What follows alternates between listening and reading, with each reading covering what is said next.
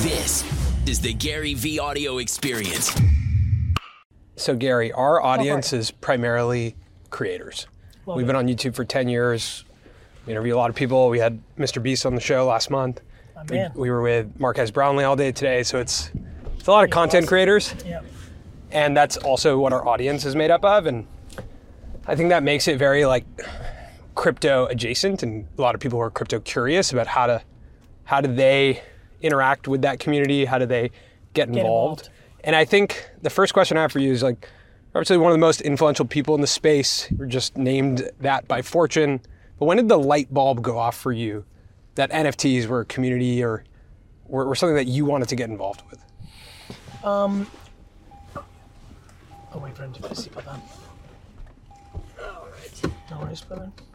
Thank you. Your time. All right. In the summer of last year, 2020. Yeah. What are you in 2021? In the summer of 2020, Fred Wilson introduced me to Roham from Dapper. Yeah. And we had a great meeting, and he broke down Top Shot, and it reminded me of when I bought Ethereum early and why platform instead of currency. Even though I bought Bitcoin, I felt a little more like close to the idea of building apps on top of. So I was a little bit more native to ETH, even though I was that's why I bought Bitcoin the year before actually Ethereum, but back in 15. I remember CryptoKitties, and it like caught my radar, and then I got distracted and never really went deep. But when I saw Top Shot, I was like, whoa, this is big. The problem was I was navigating VaynerX and VaynerMedia through COVID. There was a lot of challenges. We weren't big enough or small enough to get government help, and I was really working. So I wasn't able to go as deep as I wanted, even though I was incredibly enthusiastic about what Roham was doing. And then fucking Top Shot hit. And then I was, of course, like, God damn it, I knew it. It was awesome. Yeah. But I was pumped for him and everybody in the community. Did you think it was going to hit when you saw it? I thought it had a real shot, not to the level it did and the Yeah. speed in which it did. Yeah. I mean, no, I did not. But I really, I was into sports cards. I saw it and thought it had a real shot, but I thought in 24 months it could be half of what it was, 2 minutes in. Saw that, was like, okay, but I still had to navigate. And actually, I had turned to business at that point out of like danger to almost like prosperity. Yeah. Because I was really scared and focused. Yeah. And so I was like setting up 2021. And then I was having a conversation with Kevin Rose, the old buddy from Web2 world. And now we're both very much in this world. And we were talking, and he was like pumped because I made him buy a Jordan rookie. And he was showing me his X-Men comic book collection. We were really nerding it out. And then he said, do you have a punk? And I'm like, what's that? And that was it. Got it. About 40 hours later of homework that happened the last week of December, first week of January, I basically was starting to put the final pieces on, I think there's something here. Watched one more video, listened to one more Discord conversation, listened to one more podcast, read a couple more tweets. I don't remember the exact thing, but I remember the exact night. And I stood up and I said, thank you, God. Literally said those words out loud because I realized collectible, community, just the ability to, the biggest reason I did VFriends is I can always add to the smart contract. I have no fear. When I launch Empathy Wines, when I launch a sneaker, when I launch other things, I can do everything right with the best intent. But once it goes into the world, I can't fix it. I can refund you if it's a problem. All the things I've ever done in my whole life, always. With NFTs, I can add to the smart contract. So I invested very heavily into punks. Met some people, Jeff Holberg, big shout out to you, taught me about hash masks. Met Don E. Bitsky, was looking, OpenSea. Right? I was really doing my thing. And then decided I had to do my own project because when I thought the internet was going to be big, when I was 20, I didn't even own a computer and decided to launch WineLibrary.com.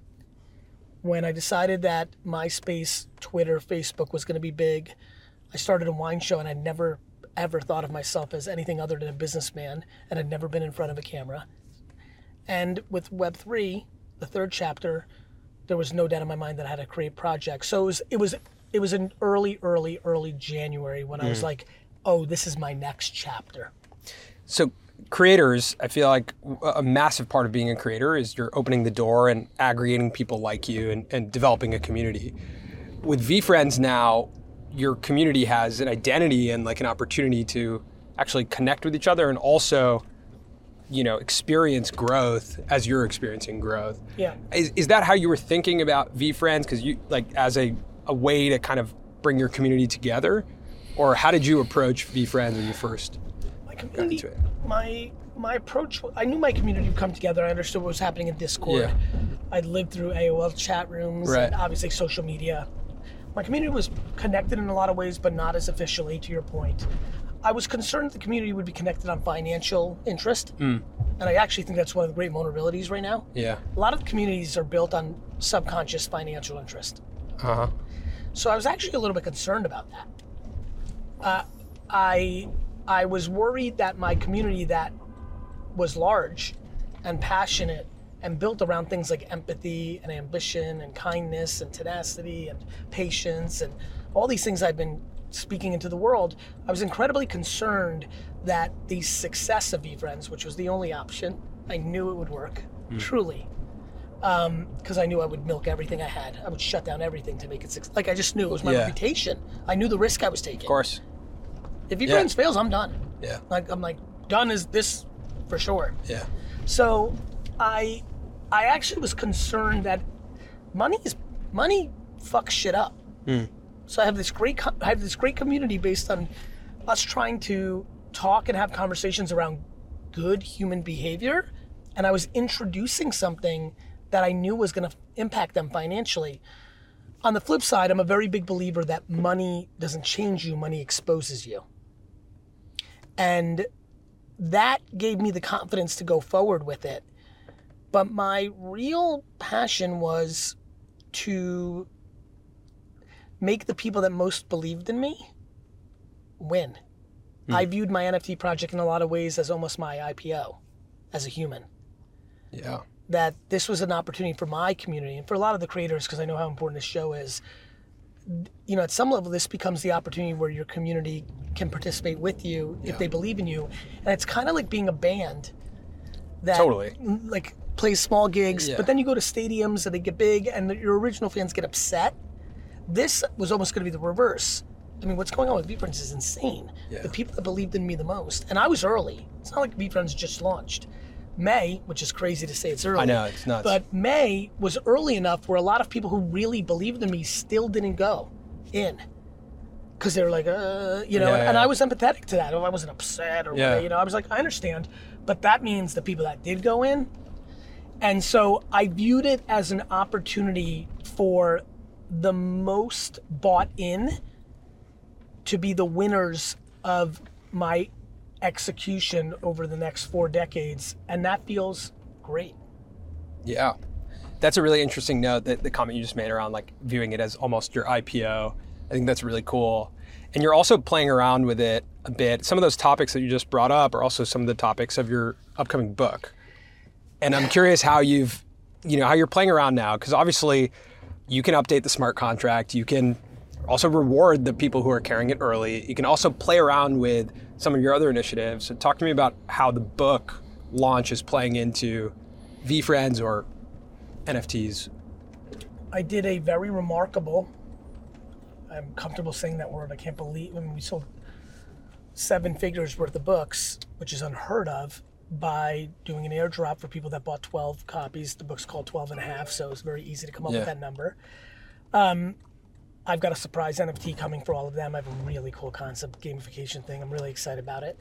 That'll be coming out in late December. But what's really more interesting to me, actually, than the marketing, which I have passion for, but what I have much more passion for is the human traits I talk about in the book: accountability, gratitude. Well, there's gratitude gorilla. There's accountable ant. Curiosity.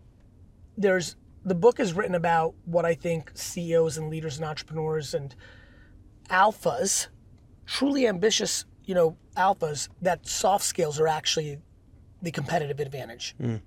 That it's not, you got to be rough in the business world, that it's actually kindness and empathy and compassion and accountability and optimism that really are the driving forces to actual sustained, palpable business success. You can crush on negative things, but you're going to burn out. You're going to lose, like Darth Vader. Yeah. And so you can be powerful. Darth Vader is a G, but at the end he doesn't win it. And so, I am excited because the book and the characters tie in directly. Gary V, have had to be the vessel for these things that I believe in. I'm a human who has a certain style. I know some of you struggle with the way I communicate, too much conviction, cursing, a level of confidence that, I'm very empathetic. So I understand why some are like, fuck this dude. Yeah. I'm a very narrow vessel. I've done a good job. I've built a big audience, but I'm not going to be able to reach 8 billion people. But a patient panda might, but empathy elephant might. And so for me, the book, to try to get business people to understand that sharp elbows and, all this, dressing down. Here's one. I've been thinking about this left and right. Why is it appropriate in any situation for somebody to aggressively yell at an employee in front of others in any circumstance? Yeah. I'm not saying foofy and let's all be zen. Like, it's business, I get it. But like, if you're a leader, like that pain and stress you're taking, go take that, put it in a shelf, and then come back and be constructive, maybe candorous, but screaming and we accept it in business. The person comes back and is like, sorry, it's a tough day with the client. And they're like, it's okay, Carl. Yeah. Fuck Carl. Yeah. No, it's not okay. Not like I need to judge, and of course we're human, I make a million mistakes, all that, but I want to change the narrative of like why? Yeah, and I think actually one of the things that changes that, at least for us, like when we started to find success with what we're doing, is when we started to build a community of creators around us that we could learn from and also hold each other accountable. Not only for like, hey, are you doing the right things on YouTube with your title and thumbnail, but also like, hey, are you building your company in the right way? We get creators to pick up the phone and call us and say, how do I hire? What do I look for in an employee? What's the first person I should hire? Is it an editor? Is it an ops manager? Like, the person that does the thing that you know is important, but you don't want to do. Yes. But I feel like that's also a massive part of what we're seeing with crypto, is not only a way to tie communities together, but also there's a very tight-knit community surrounding Web3. Oh. That's 2006 all over again, Web 2. Yeah. It's super tight. The one difference, I was talking to Dave Moore and Kevin Rose, some other friends that were there early, this has a lot of financial stuff in it. Yeah, exactly. And I'm a little worried about that, because in Web 2, it was very tight, and it was let's change the world, and in 5 years, maybe our companies, right? But there's like quick, explosive growth that's happening for some people, and those are the stories a lot of people are hearing. And that's dangerous. Yeah. I'm worried about the one. I really do think it's funny because I'm an entrepreneur. Flip this, buy this for $5. You see TikToks of me of like, buy this for $5, sell it for $80. Yeah. That's coming for a very narrow group of like people who are DMing me saying, I have $8. Right. So I'm trying to make content for that. But on the flip side, on the other side of that coin, if this NFT community is about, like, I bought this rhinoceros with a toothpick in it for, $400 and I sold it for $17,000, like, right. As you have felt through this, and as I felt for 15 years, community is incredibly important. Yeah. But when community is based on ideals and interactions, not common financial interests, they're different communities. Agreed. So what's your take on, I guess, or how do you feel as the Web3 world has expanded? I mean, even for us since April, when we released our first NFT project, to now, it feels like it's a completely different world.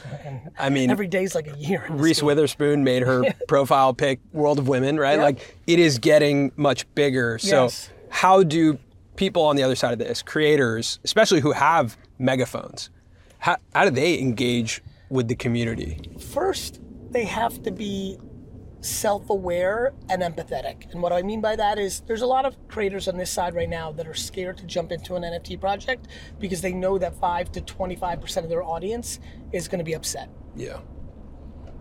Right? Because you've flipped into monetization instead of art. And I'm incredibly compassionate to that. That is a tough struggle, there's a lot of people who are also struggling or could be doing more or want to do more things for themselves or their family, who need to be able to know it's okay for them to make decisions for themselves in a world where they deeply care about their community. There's a very big difference between doing what you want to do because you want to do it and you feel good about it, and dealing with some of the collateral, comments that might push against that versus trying to do something wrong about your community. For example, I think I'm an incredibly effective salesman because I genuinely believe in what I sell. When I made Empathy Wines, I knew I was selling a $45 wine for $20. Right. It wasn't very hard for me. Like when I make my content, I know I'm right. I don't talk about things that I'm guessing. Why do I want that on film? I know TikTok's more viral than Instagram 2 years ago. I know. There's a lot of people here who genuinely believe in their art. Them living their lives based on somebody else's ideology in the comments is a very anxious life. Yeah, I actually think, though, that's the opportunity to aggregate the people who are like-minded and believe in that. At least some of the discords that we've tapped into and started to explore. Some of them, I would say, are a little overwhelming with the amount of people that are in them. Yes. But especially the token-gated access to a Discord is very interesting to me. You get, people have done something to get in. Yeah. Yeah. Yeah, there's some commonality once you're in there. There's some friction. Yeah. Which leads to that's right. There's a level of friction and a level of alignment that leads to high quality engagement.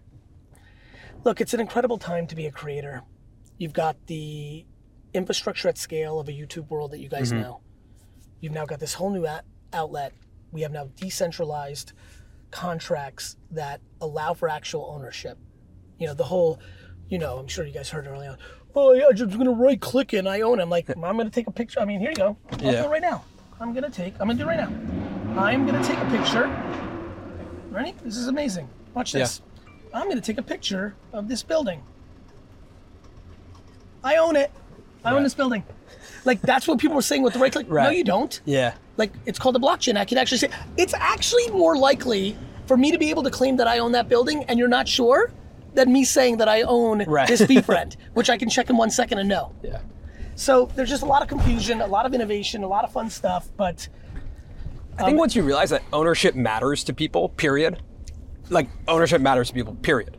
Yes. Then you realize what digital ownership means. We spend most of our time online, right? But if you grew up only in centralized servers, and nobody, bro, don't forget, and you know this, everybody, you guys all know this, I know this, we've lived on the internet for the last 25 years where nobody owns anything that's on the screen, including the original IP owners. True. Right? We're taking true. Captain America and be we couldn't, remember remember you were scared to, I used to be scared to copy a VHS tape because the FBI's if you fucking so we lived under those rules for so long. Yeah. And now we're over here saying, no, everybody owns everything.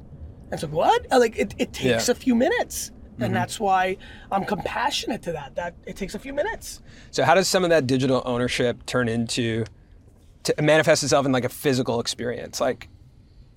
Well, first of all, a lot of it won't have to. We're only a decade away from the metaverse really mattering. Yeah. So you're just going to be up in there with your shit. And then in the real world, however the creator wants to.